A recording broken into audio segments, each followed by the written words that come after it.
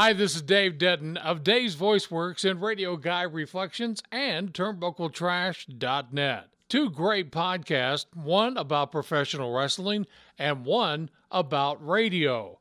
And it's all on Anchor. Now, if you haven't heard about Anchor, here's a great way to make a podcast. Use Anchor. It's the easiest way to make a podcast because, hey, it's free.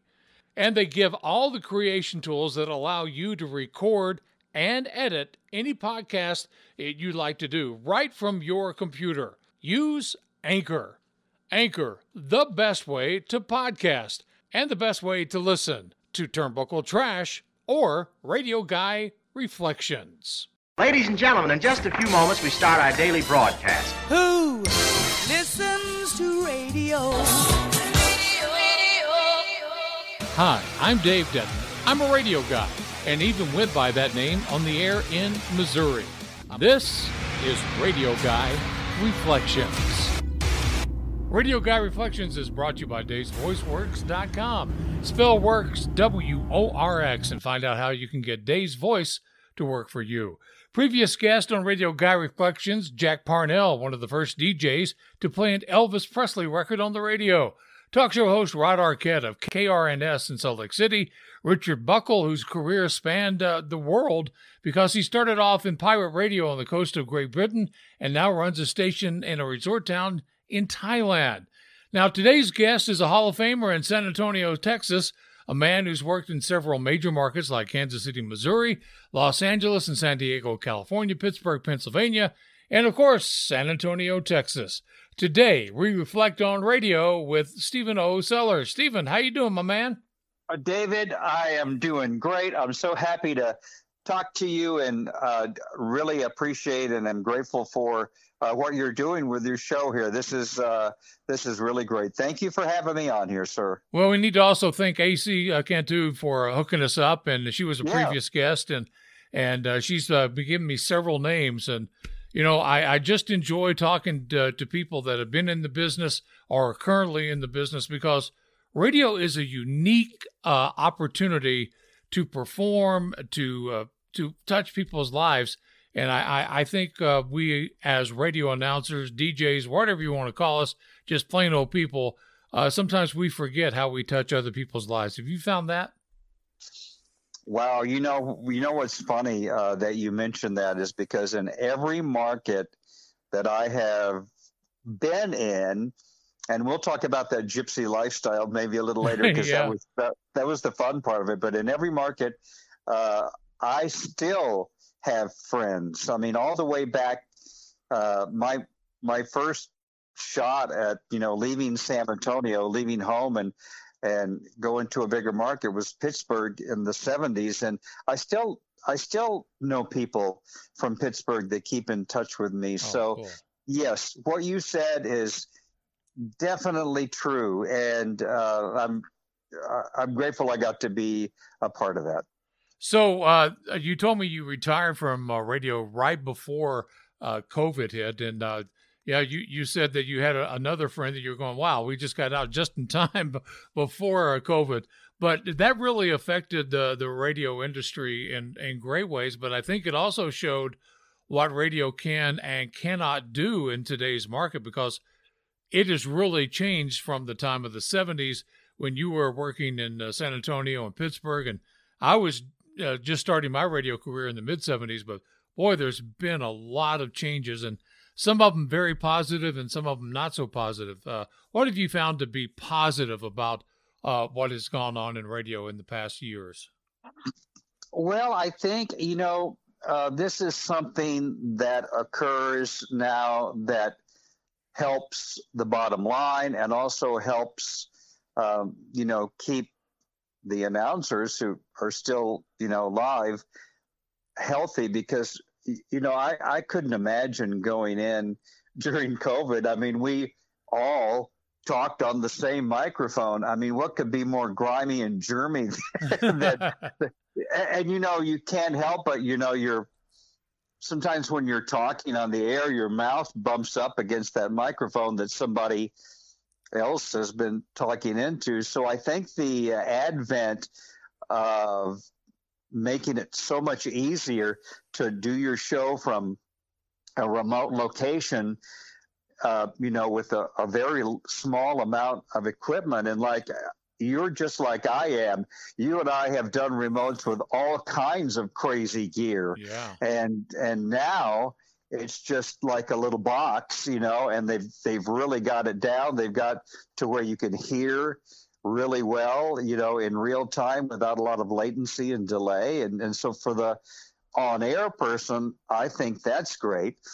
And positive for the company, broadcast company. And the bottom line is that they looked at this and they went, why do we have these $1 jillion studios when these guys can do this from home? And I think, I guess that's positive for, the talent side, but certainly for the corporate side, I mean, more and more, there's a talk station here in San Antonio that for, I guess, a couple of years, they did all their talk shows remote. The talk show guys were at home. And it was seamless. I was so impressed, and they just did their shows from their living room, much like you do your podcast. And I was just really impressed in that technology. And so I think that the big companies are looking at that now, and the ones that have not already shed their big, expensive studios are going to be doing so, and more announcers, talent will be doing their shows from home. So I guess that's a positive point, and the equipment is not terribly expensive, and it's small, it's compact, it's better than it used to be in terms of what the quality of the signal that goes out. And of course you have to hear, you have to hear in your headphones what's going on, and that's all improved, I think. Yeah, it has. But with positives comes some negatives. And I think we wouldn't be doing ourselves any kind of favors when we're talking about radio, is how technology and how all this over the past couple of years has affected the negative aspect of a radio career, because it has changed a lot from the times that we were just starting to here we are in 2022. And not of it's all positive. I mean, there's some negatives there, don't you think? There was a time, and you know this so well, and I hope your listeners can I hope I can paint a picture for them. When you, I hate to say in the olden days. Yeah, but go ahead. It's olden days, so. There you go. There you go. So, we would be in there, you're playing records, actual records on the radio, and like you were busy, the record was running out. You're setting up your tape cartridges to play stop sets or jingles or whatever you're doing.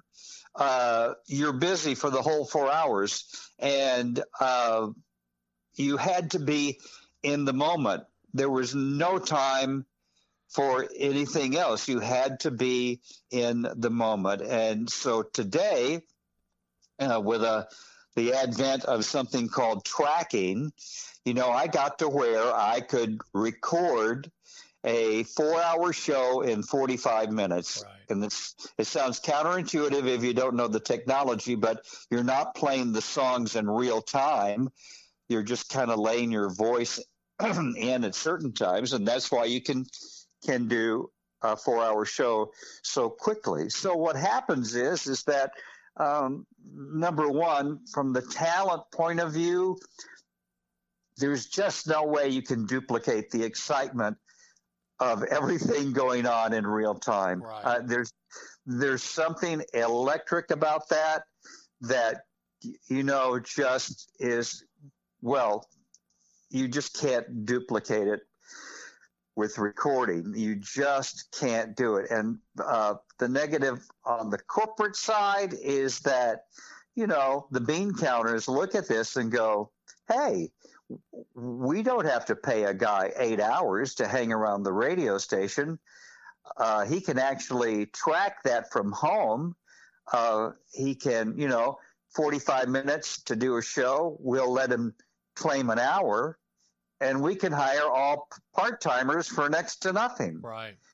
Most, I would dare say, most people in radio broadcasting now work part-time hours and get part-time wages.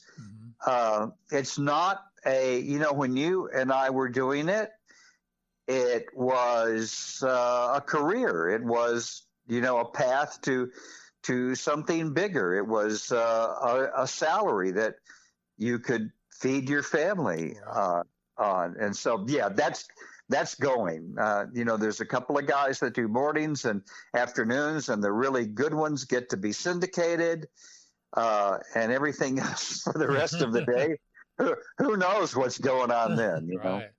Hey, I was just thinking about this while we were talking about the olden days, way back when. Yes. You're from Texas. I am. And I'm from Memphis, Tennessee. And those are two areas that are not known for not having accents. I mean, I had, I can even go back to my old Tennessee accent and talk like a hick, And Sure. Texas has an old accent. Did you have any difficulty getting rid of an accent when you were just getting started in San Antonio? And I understand you went to a broadcast school. Is that correct? I did. Well, not really. I took some broadcast courses in college. Okay. And before I was through in college, by the second semester, I had gotten a full-time job at my dream station that I wanted to work for. I mean, the dream station when I was 19 years old. Wow. That's something.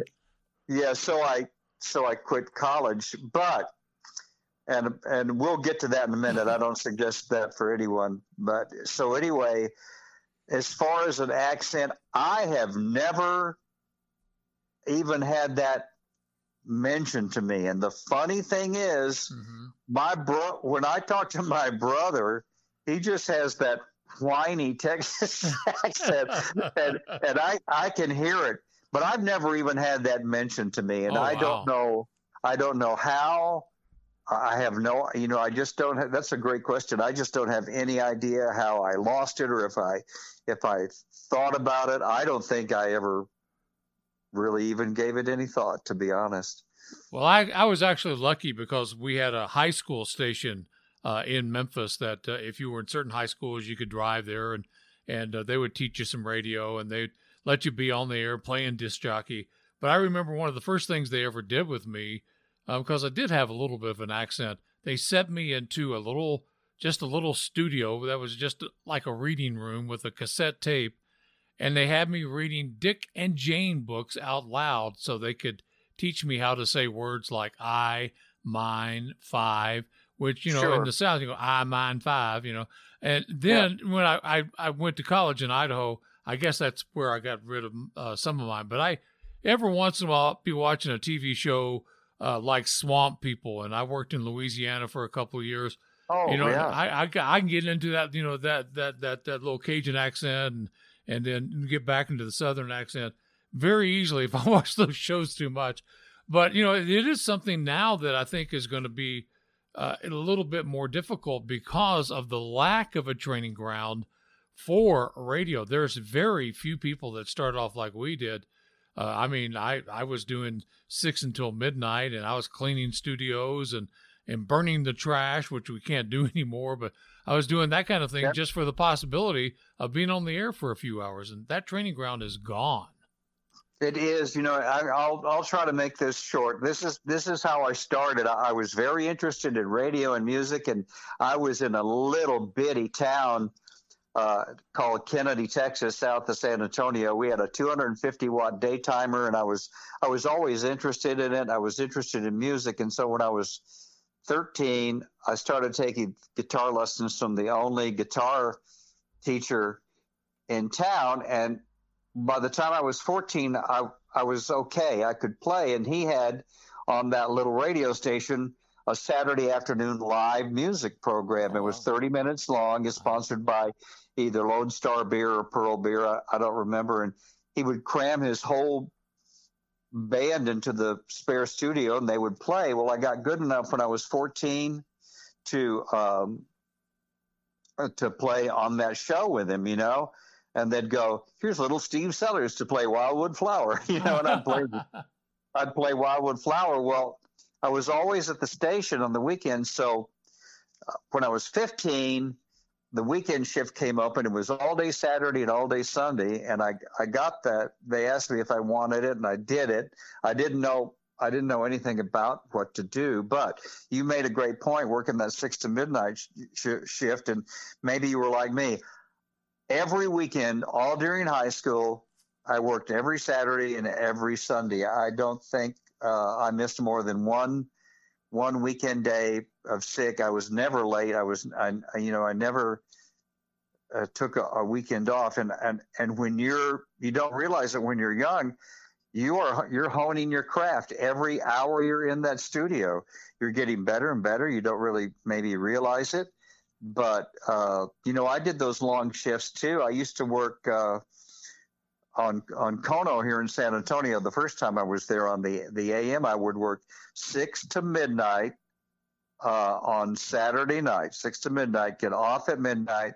I would be back in 6 hours at 6 a.m. on Sunday. Mm-hmm. I would be back on and work until noon Sunday. So you're just, it's like digging in a gold mine, you're just working and working and working. You've done that. You're working and working so much. You're getting the job done. You don't realize it, but the experience you're gaining it just can't be replaced. And a great point. That just is not available. That on the job training, which sounds kind of like an old term to me, that on-the-job training is not available anymore. It's just not available like that. Yeah, and then another thing that I can see happening is, you and I both talked a little bit about where we have been. You've been in California, you've been in Pittsburgh, you've been in Texas, you've been in Kansas City. Me, myself, I was in Idaho, Tennessee, Louisiana, Missouri, Utah. It's been a very transient career, and I think a lot of us do that. When I talk to people about radio, I say, the song about WKRP going up and down the dial? That's what radio really was during that time frame. Let's talk about where you've been. My mom used to tell me that song made her think of me, and that made me feel real good. Well, it was there's nothing like it anymore. It was an absolute fun gypsy existence. You'd be at one station, and the idea was to get to a bigger station and make more money. And some of the stations were, union controlled, which means you made really, really good money and had some benefits.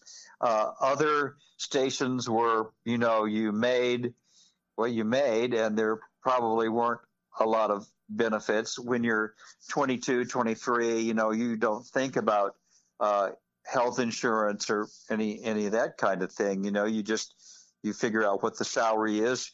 Remote broadcasts and personal appearances mean a little more money. You could make a living, and that's what a lot of us, like yourself, is what we did. We tried to get to that next level. The way you did it is you sounded as good as you could right where you were, and hope that somebody noticed your hard work, and then you'd get a job offer, and then you'd go. Now, I was extremely fortunate. I don't know exactly what your experience was, but my experience was I fell into some good fortune over and over. I mean, I fell into stuff. Oh, wow. Absolutely fell into it from good luck. Absolutely. One of the first things I learned was my very first job out of state, which was at this big station in Pittsburgh. They paid for my move. Wow. And so I just made a little promise to myself, I'm gonna ask for that whenever a station wants me to come. I'm gonna say, I want you to pay for the move, and I want you to put me in a nice hotel until I find a place to live. But that's a really stressful time. You're you hit the air, you try to hit the ground running. You've got to learn, all the little suburbs and things to, the quirks about the city that you're going to. You're trying to, keep in mind they just paid $4,000 for your move and your hotel is $250 a week, and you're trying to do the best you can. It's a lot of pressure on you, but that just became something I asked for. It was not that I was that great of a talent or anything. It's just that I wouldn't move without those guarantees because I saw too many guys. I actually saw guys load up the U-Haul, take their wife and their family, and get to a place, and the job had been given to someone else in the meantime. And man, I never went through that. That's why I say good fortune. I had good fortune. So you go from San Antonio to Pittsburgh, but also I saw on your profile on Facebook that you've done some work in California, Los Angeles, and San Diego. Those are not small markets, either one. Those are huge. What did you do in L.A.? Oh, it was the nuttiest thing. I had I came back to San Antonio a couple of different times, and for different reasons. The last time I came back to San Antonio in 1994 from San Diego, I came back because I had children that I wanted them to be around their grandparents. But I had hooked up with a radio partner named Greg Stevens at a big rock station here in San Antonio called Kiss FM. It's the real Kiss FM. It's KISS, or their actual call letters. Yeah, and it's huge here, huge heritage station. And so we were there doing mornings for several years. We got hired to go to Kansas City. Greg and I went together. Then we got after a year in Kansas City, we got hired to go to San Diego. So we were completely happy in San Diego. It's a great town. We were having a lot of fun. We both had families, so we did family things together, like going to Disneyland and stuff. And the funniest thing is the signal of the radio station cut across the water straight into Malibu, California, north of Los Angeles, and an executive for Westwood One, which owned pirate radio in Los Angeles at the time, could hear the San Diego station up in Malibu, and he liked our morning show. All this is going on. We don't know, we didn't know this guy was listening, but he's an executive at Westwood One. He's hearing us, and he goes, we need these guys for pirate radio in Los Angeles. So one day, Greg comes to me and says, hey, we got this job offer. And it was a really good offer. And of course, I had always wanted, with two places I wanted to work, either Chicago or Los Angeles. And I went, well, I'm game, and I talked to my family and they were ready. And so we took the job. It was pirate radio. It was a FM owned by Westwood One Broadcasting. They had two radio stations. This giant broadcast company owned a station in New York and owned a station in LA. It was pretty darn cool. And then they owned that huge network. I mean, for a while they had Casey Kasem and American Top 40. They had sports. They had all kinds of stuff. So we go to LA and we do the morning show. The cool thing about working with Greg Stevens is he would go in as half of the morning show and the program director, and I would be the other half of the morning show and the news director. And so over a period of about 12 years, I kind of became the rock and roll newsman to his disc jockey guy. And we had more fun. We were at pirate radio a little over a year, and then it sold to Viacom, and they went to like an easy listening format. So all of a sudden, let me tell you, being out of work in Los Angeles is not the most fun I've ever had, but it's not the worst thing either. I mean, so anyway, we just did a morning show, and the cool thing about that is like, when you're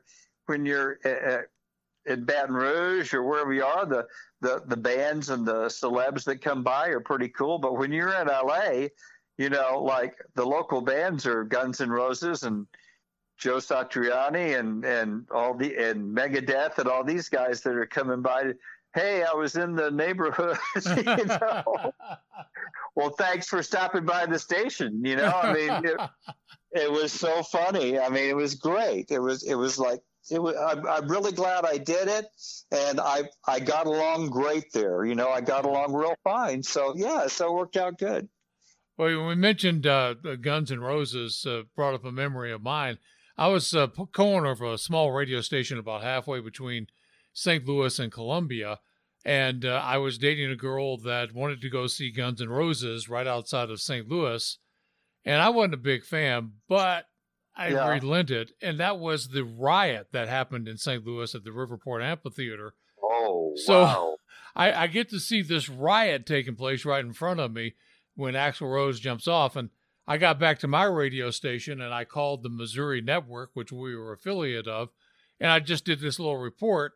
And later that day, I'm listening to KMOX in St. Louis, and there's my voice that had gone from my little town to Jefferson City, then to St. Louis, and it went all over CBS. And I'm going, where's my money, guys? I mean, I didn't see a penny, but still, it was kind of interesting to tie in that bit of rock and roll history to me, anyway. Oh my gosh, yeah, that's a historic event. And you mentioned KMOX. It's so funny.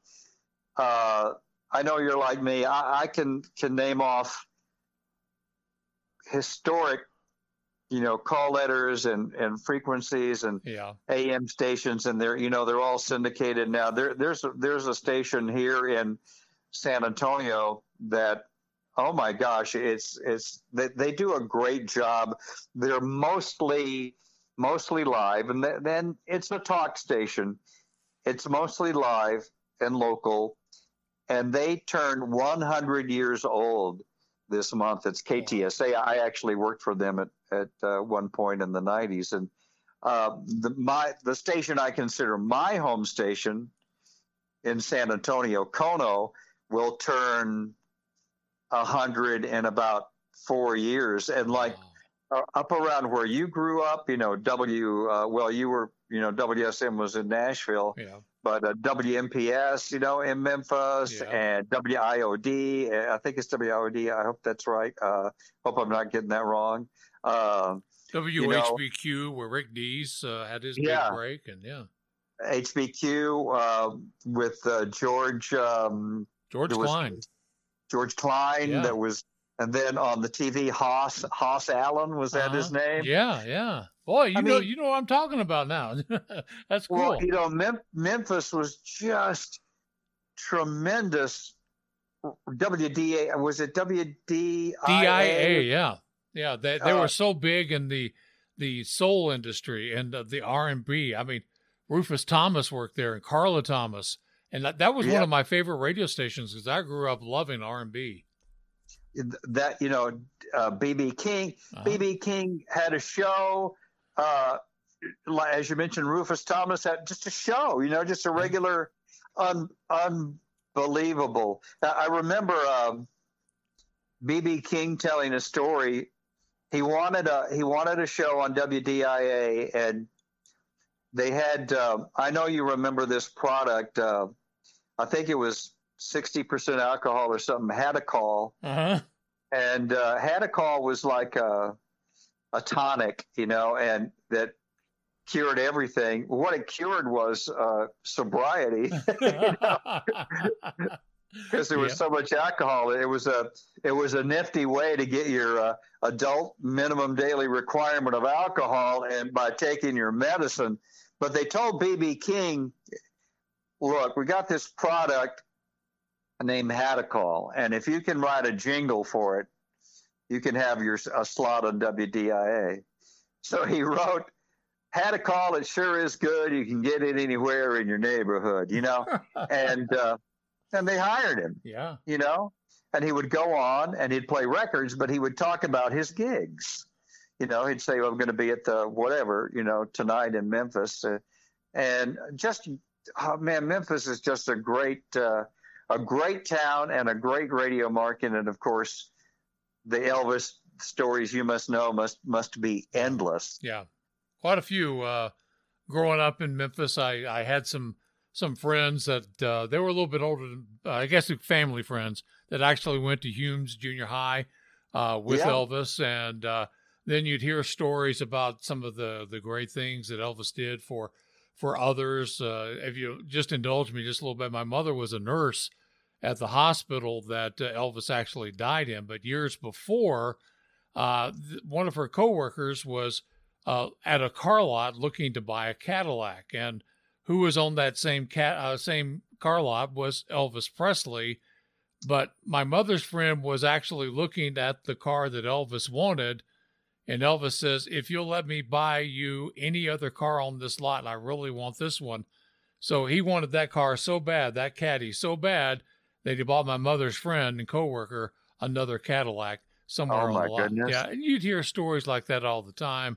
And driving right up, we used to pass by Graceland, going to our church, and if the gates were open, you were welcome to drive right up and see Graceland's front door and everything. If the gates were closed, you knew Elvis was there, and that's just the way the locals reacted to it. But what a great music town. I used to actually, when I was working at a junkyard in high school, I'd have to ride a city bus and get down to Main Street, and I had to transfer. Well, I found out that transfer went right by Sun Records.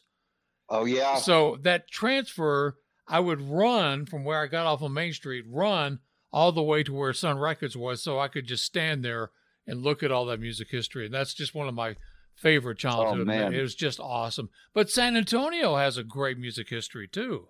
Well, it does. I'll tell you what, it has, there's several things here. I think the most, I guess the most dramatic or the most historic, I don't know how many people know this, but the man that they do call the father of rock and roll, the blues man, Robert Johnson from Clarksdale, Mississippi, not too far from where you grew up. He recorded over half, I think, of the 30 songs he recorded right here in San Antonio in around Thanksgiving, 1936. Wow. I mean, right here. And it was at a hotel. And, there's a hotel here in San Antonio that has claimed it. They have just taken over the legend.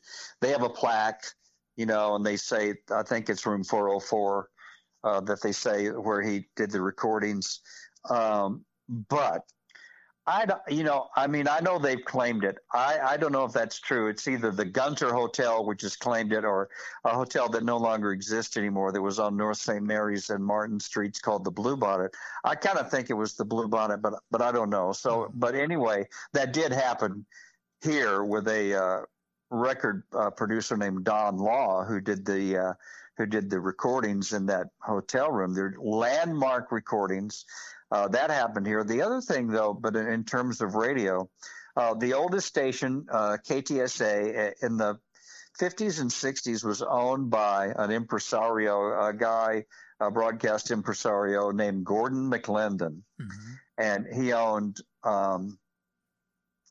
KTSA in San Antonio, KILT in Houston, KLIF in Dallas, and that, if you look at a map of Texas, that forms a triangle. They called it the Texas Triangle of radio stations. And he was so creative, and he demanded creativity from his jocks. And he, along with a guy named Todd Stores, are credited with inventing the top 40 format, from going into dives and bars and juke joints and noticing that people played the same records on the jukebox over and over. And they took that as, okay, well, let's do that on the radio and see what happens. And that was,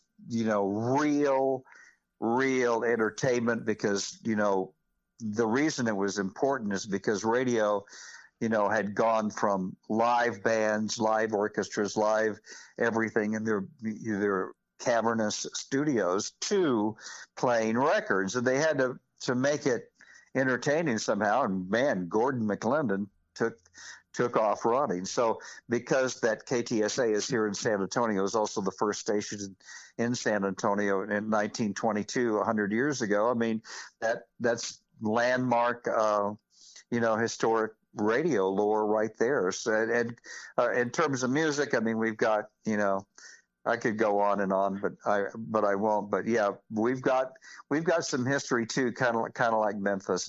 We don't have Elvis type history, but we're kind of there. We're kind of there. We'll come back with more with Stephen O. Sellers in San Antonio, Texas. We'll find out why it is important to know your market and the little idiosyncrasies of language. It's all coming up as we continue on this edition of Radio Guy Reflections. It's the world of professional wrestling. Hi, I'm Dave Dutton. I'm one of those lifelong fans. Christopher Evans joins me and Zane Peterson as we talk about what's going on in the world of professional wrestling from a little bit different perspective than a lot of the podcasts out there. The following contest is scheduled for one fall. We know what we like, and sometimes we talk about things we don't like. You stupid idiots! You might even find a chance to laugh at some of the things we do. Who are you calling Rudy Tooty Booty? It's Turnbuckle Trash. It's available on many of these same podcast channels. Join us. Turnbuckle Trash are also on Facebook and turnbuckletrash.net. This is Radio Guy Reflections. Too many people in this business who think that they're, I guess it's a podcast, their stuff doesn't stink. It's just like, hey, look, we're all just enjoying the game. We're all just having a good time. Sports are supposed to be fun. Don't take yourself too seriously. Let's go have a good time and really paint a great picture for the fans out there. I wanted to be me. I didn't want to put on a show. I wanted to, obviously a show, but I didn't want to be fake on the air. What you get is what you get. That would be a fascinating career. I want to witness history in a way and see it and tell the compelling stories of it. When did you find out he is autistic? When you get that diagnosis, it's not necessarily a shock to you, but it's validating how you've been feeling. I can't imagine what the future of talk radio could have been, or would have been, had Rush not come along when he did. This is Radio Guy Reflections. Let's talk a little bit about radio in San Antonio, because I know when I was living in Missouri, now this is going to be kind of strange to you, but I'm a big sports fan. And there was an area when I would drive from mid-Missouri into Memphis. I can't remember where it was, but I could actually pick up a station out of San Antonio. And I remember listening very many times to San Antonio Spurs broadcast. And I don't know why that stuck in my mind, but I remember hearing all the San Antonio IDs and all the San Antonio different announcers on this. And then I moved to Utah and become a Utah Jazz fan. So I got to ask you, Jazz and Spurs, how important is that in San Antonio? I don't know anything about sports. In fact, I asked a bad question. No, you ask a great question. It's just that I don't know any. I feel like some of the people in those Senate hearings where they never answer the question yes or no. That's a great response. But in fact, I like to do some self-deprecating humor about myself. Wow. I have a friend who likes hockey, and he'll put a picture of some hockey player on Facebook and say, "Hey, guess what? The whoever's beat the whoever's." My response will be, "Is this sports?" But the Spurs are just huge. this, even for a non-sports fan like myself, Spurs are huge. I've been to Spurs games. I've followed them. We're in I don't know what kind of period we're in now, but I come from the era of all the way back to George Gervin to David Robinson to Tony and all of those guys, and of course I think Coach Popovich's been the coach since I was born or something. Yeah, just forever. It's just massive. And like that was one of the things. We had a great program director that at Kono that was one of the most insightful people I've ever known, and that was one of the golden rules. Talk about the Spurs, talk about the Dallas Cowboys, and those were the two things that you could never do too much of. I think the station you probably listened to was WOAI. Does that sound right to you? Yeah, I think so. That's the station, the second station on the air in San Antonio. They used to have, and I don't want to get too technical. They used to have clear channel, what they call clear channel stations. What that was, it was a network of 50,000 watt stations, and they were the only stations on that frequency across the country. And the reason they had them was, as kind of a national network and for defense purposes too. If there was a national disaster, you could probably hear in some part of the country one of these 50,000 watt stations on a clear channel. They don't have clear channel stations anymore, but I have heard stories in World War II soldiers. Veterans would tell me they'd be in the Philippines or something, and they would hear WOAI. It was a little piece of home for them, So right. Yeah, that was a massive station in its day. So in San Antonio itself, you've got the Riverwalk. You've got, of course, the historic aspect of the Alamo. There's so many cultural things that go on in San Antonio. Are the arts still big there? It's massive, and that is one of the things I like about San Antonio. There's two places I've lived that are just their own places. They just have their own stamp. San Antonio, Texas, and California. They're just their own universe. Pittsburgh to some degree. Kansas City, not so much for me anyway. Not so much for me, but we have the Spanish influence. There's so much Spanish history to learn from because I'm a couple of hours from the Mexico border right now. You can go to Mexico anytime you want to, and just a couple of hours. And Mexico, I don't want to act like I'm giving everybody a history lesson, but it switched back and forth from Spain to Mexico so many times that's a real interesting bunch of history. And how Texas became part of the USA is really big, because up until 1846 or 1836, really, Texas was part of Mexico. That the state, Mexico has states, and this gigantic state that included Texas, parts of northern Mexico, and even parts of New Mexico up to Santa Fe was called Coahuila and Texas. And then, the Battle of the Alamo happened in 1836, was the same year that also Texas declared its independence from Mexico. And Texas was its own country for 10 years until it became a state in 1846. And that Hispanic culture is just so evident here, and I absolutely love it. It touches everything from music to art to the people that I just absolutely love. I mean, you cannot escape it. It touches music. It touches cuisine. I have a friend that I make TikTok, that I'm going to make some TikTok videos with. She's a mariachi, and she plays an instrument called the guitarron. And it looks like a guitarron is a guitar that looks like it has a glandular condition because it's huge. It's this massive guitar. And she's this petite, beautiful young Latina who plays this massive guitar. And the thing about the music in San Antonio is like, in the mariachi music especially, if you play the guitarron or the guitar or, whatever it is, the accordion, when you take the lessons, you don't learn to play songs. There's certain ways that you play it, like the guitarron is a bass guitar, really.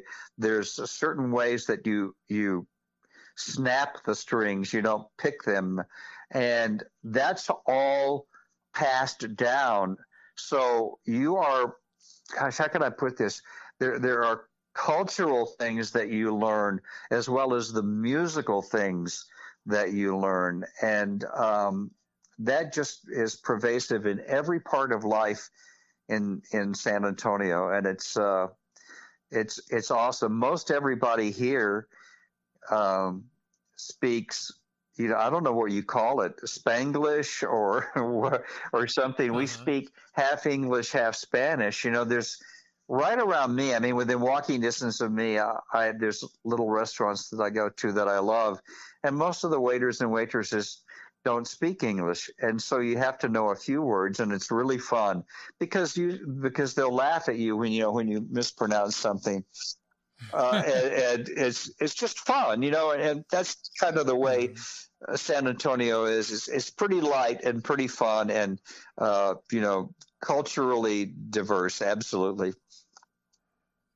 You mentioned something when we were talking about sports when I asked you that terrible question, but you did mention about your program director saying you talk about the San Antonio Spurs and the Dallas Cowboys. Isn't it? You find that as much in today's radio when they're really trying to talk and relate with their listeners as much? Because, of course, Dallas Cowboy fans there, San Antonio Spurs, Houston Astros baseball, all in that area, they're just huge.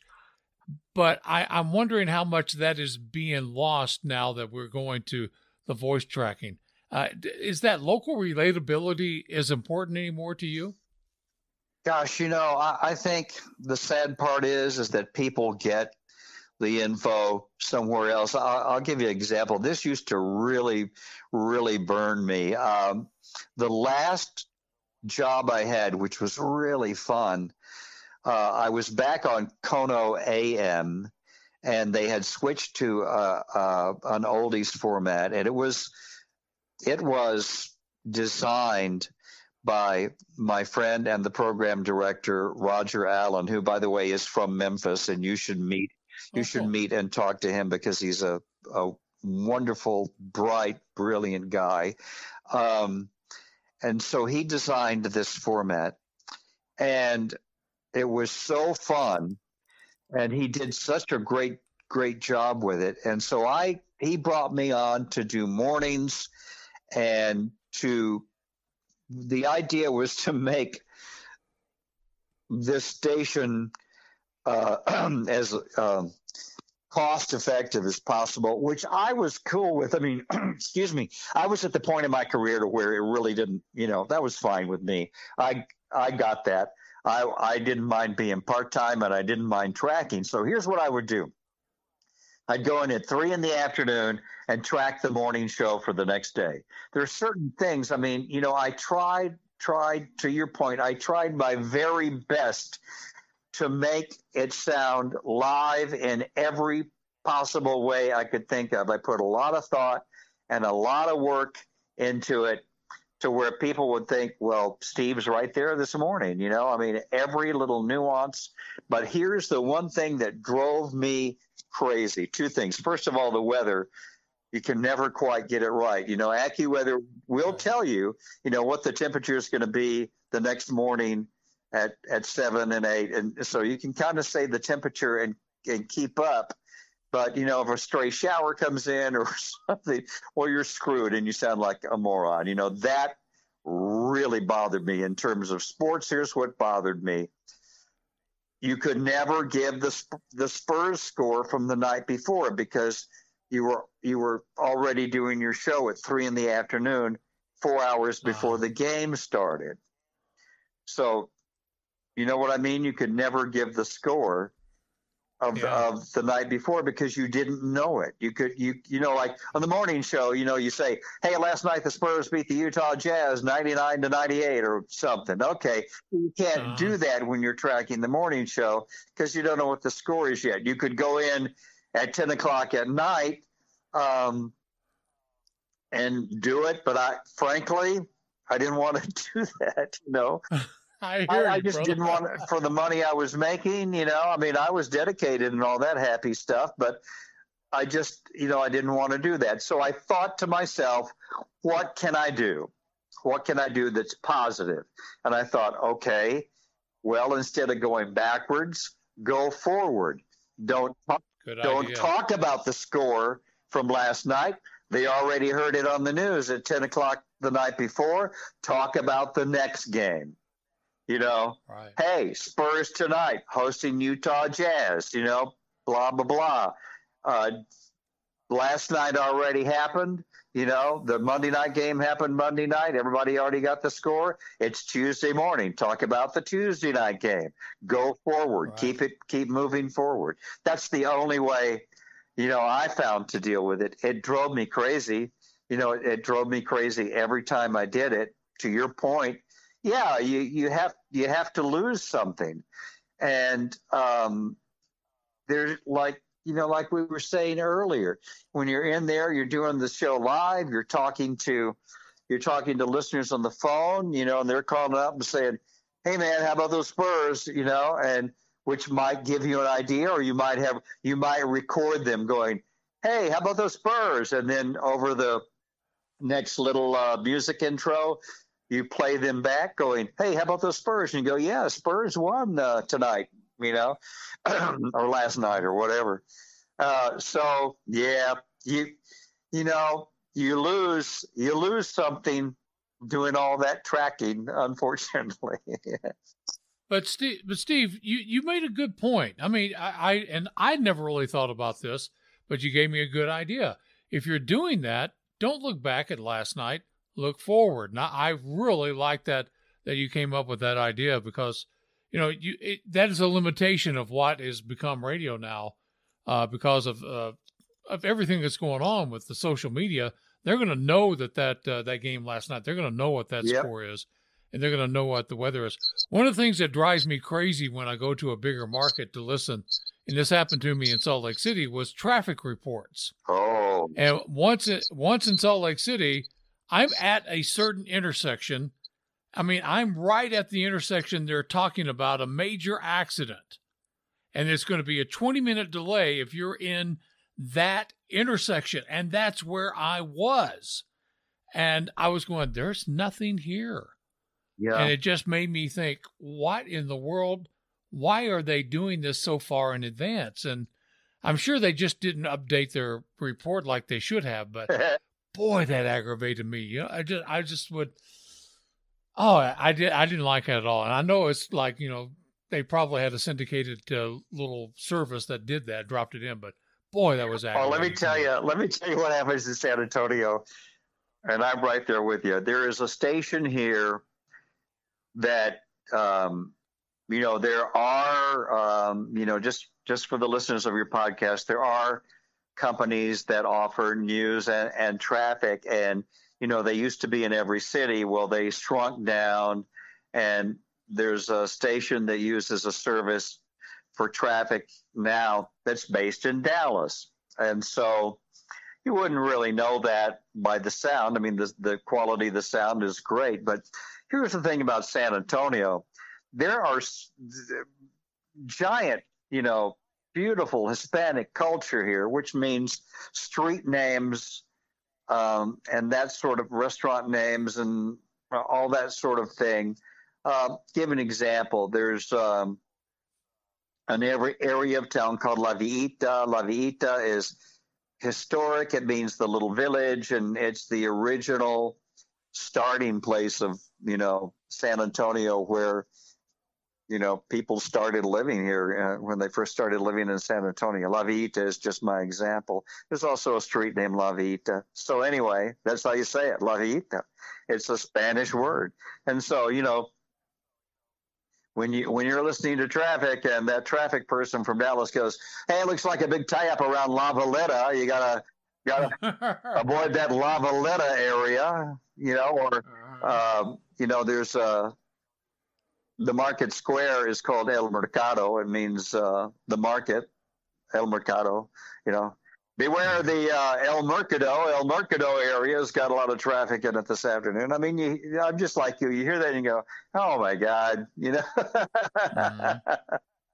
And I think, we have a TV station in Salt Lake City that has recently got some new announcers there, and I wish I could remember what I know what it was, a little town real close to me called Tremonton, but it's spelled Tremonton. Oh. And she called it Tremonton. And then Pocatello, Idaho, I've heard some of the people in Salt Lake.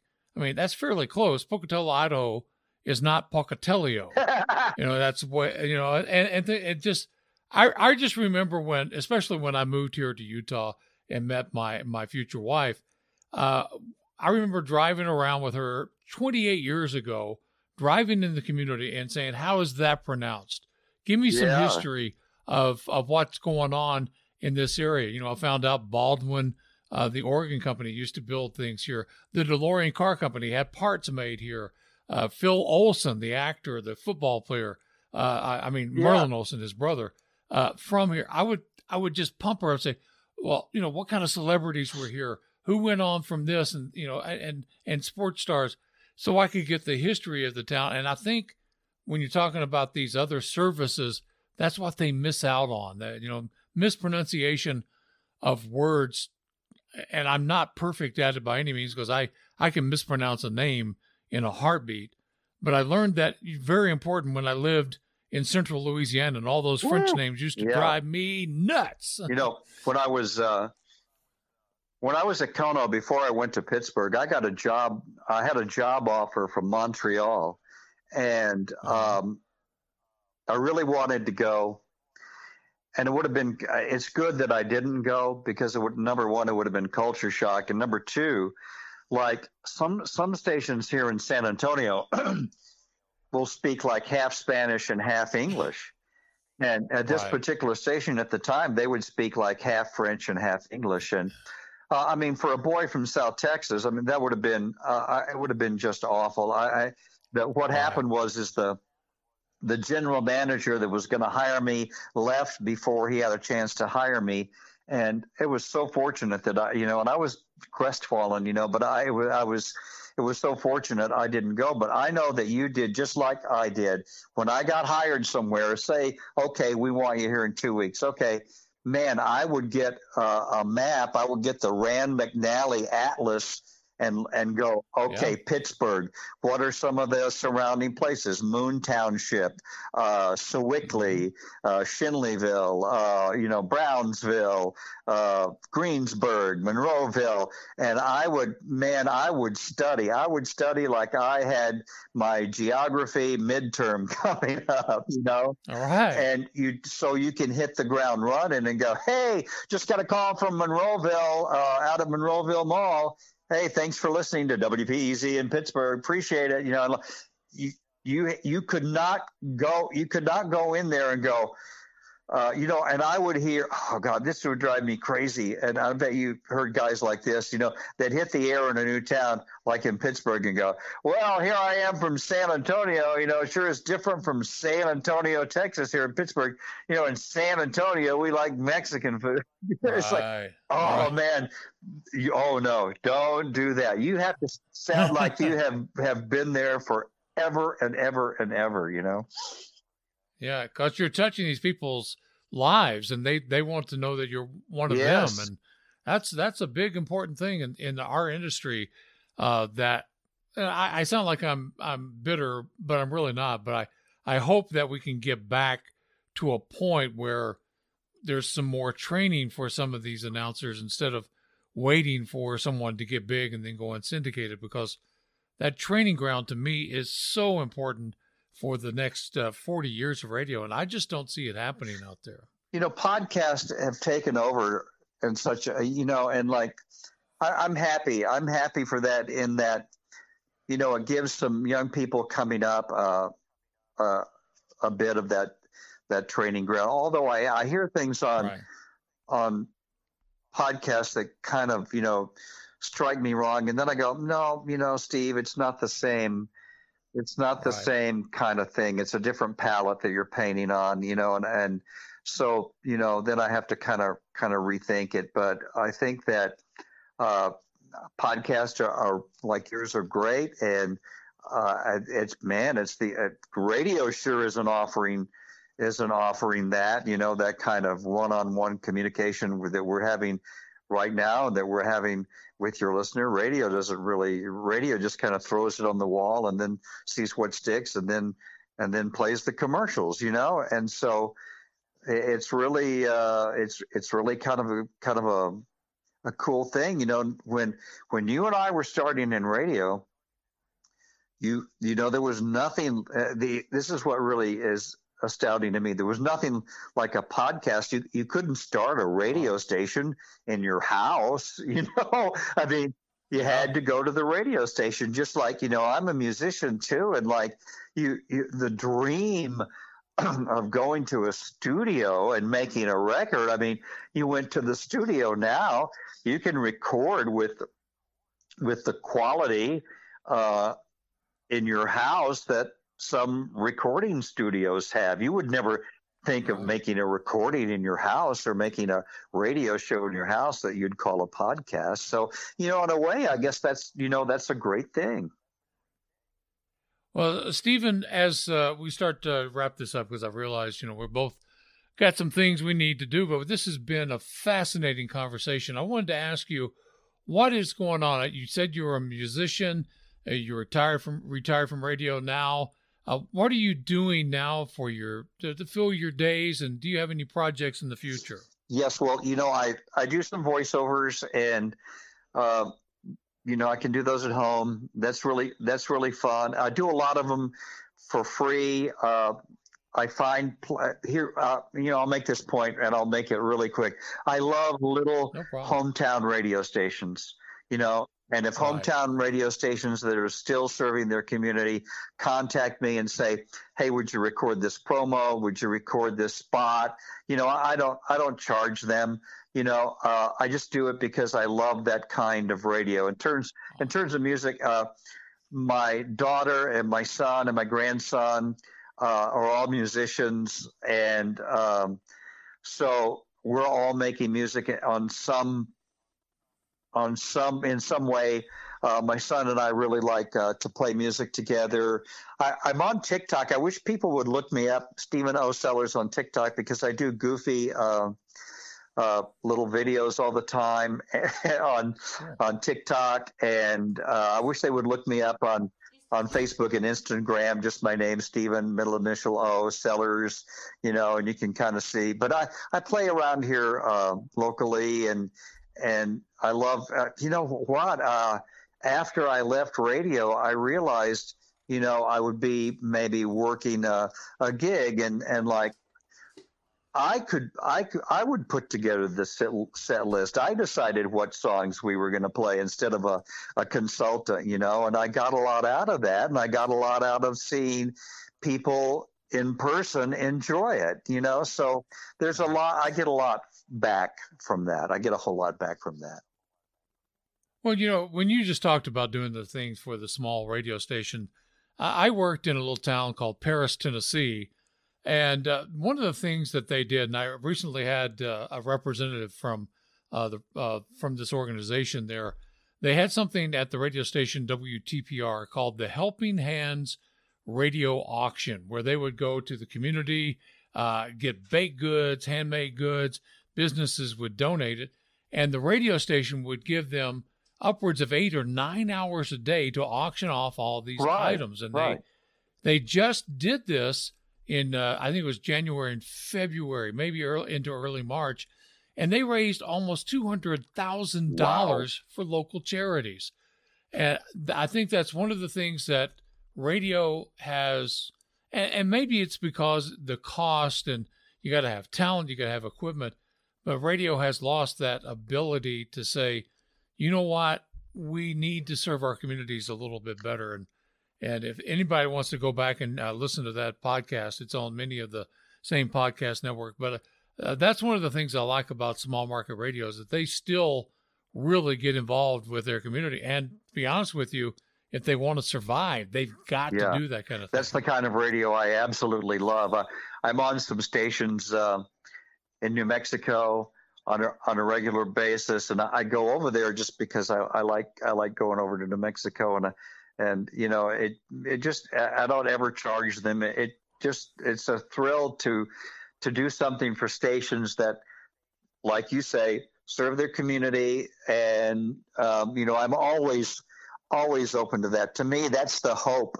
You know, to me, that's the absolute hope of the little AM radio stations that are left. You know, go ahead, either trade out or, get some local people on there to do the shifts and serve the community. And I think I think there's a place for that. You know, I really do.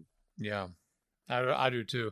Well, Stephen, once again, tell people how they can contact with you, get connected with you on social media.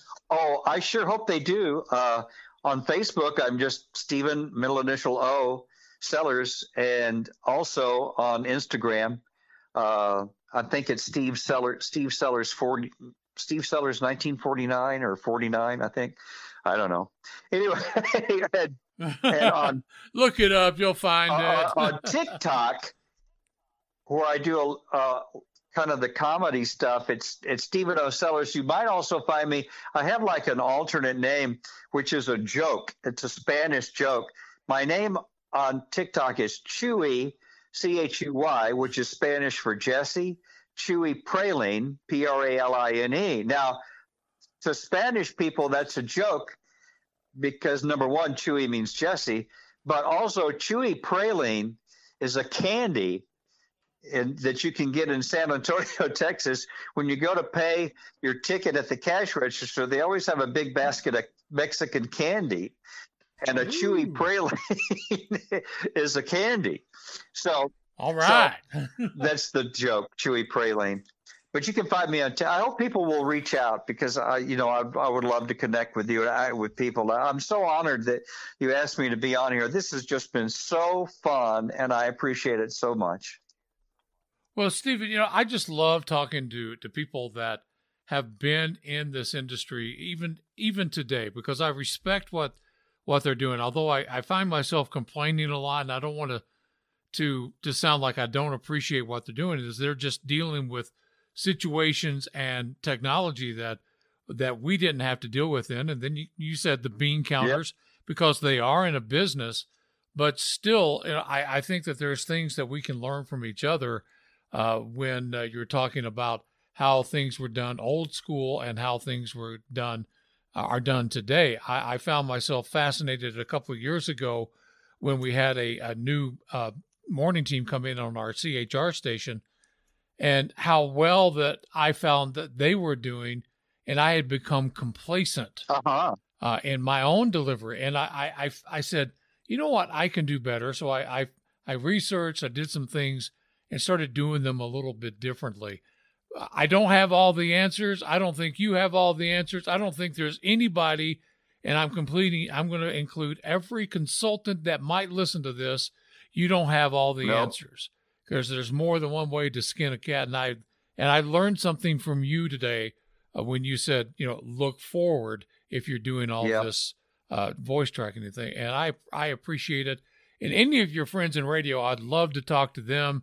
And I'd love to get you involved with our Radio Guy Reflections Facebook page and things like that. It's just been a fascinating talk to you today. This has been so fun for me. Thank you for including me. Thanks for keeping that flame alive. There's still some of us who remember that stuff and can appreciate it. And what you're doing is a great thing. And have me back sometime. We'll have to catch up someday. Oh, that would be fantastic. I'd love to do that. And your friend that you said that was from Memphis, get me hooked up. If you know how to get in touch with him, send me an email or something, and I'd love to talk to him about Memphis radio back in the day. That'd be a lot of fun. Will do. Okay, Stephen, thank you so much. And if you'll hang on the phone with me just a second, I'll just wrap things up. We'll have more from our podcast called Radio Guy Reflections. We try to do one about every 2 weeks, and we just added a new little podcast. We call it 3W News. That's where I take a look at some of the weird, wacky, and wild news stories of the day and put just a little spin on them. It's not political. It's just fun stuff, and that's all part of Radio Guy Reflections. Stephen O'Sellers, thank you so much for joining us, and we'll send you a link to this podcast, and if you'd like to share this on any of your social media, you're more than welcome, and any of your friends, I would love to talk to them also. And thank you, AC, for hooking us up. And that's Radio Guy Reflections, a podcast about radio and the people behind the microphone. In future podcasts, we'll look at what makes a successful and sometimes a train wreck of a radio show. As we say in the radio business, if you put that on the radio, people will listen to it. We'll talk with people who started in radio and moved on to success in other fields. Radio Guy Reflections. We'll be back soon with another show about radio and the men and women who produce the radio programs you've loved to listen to. Radio Guy Reflections is a production of Dave's Voice Works.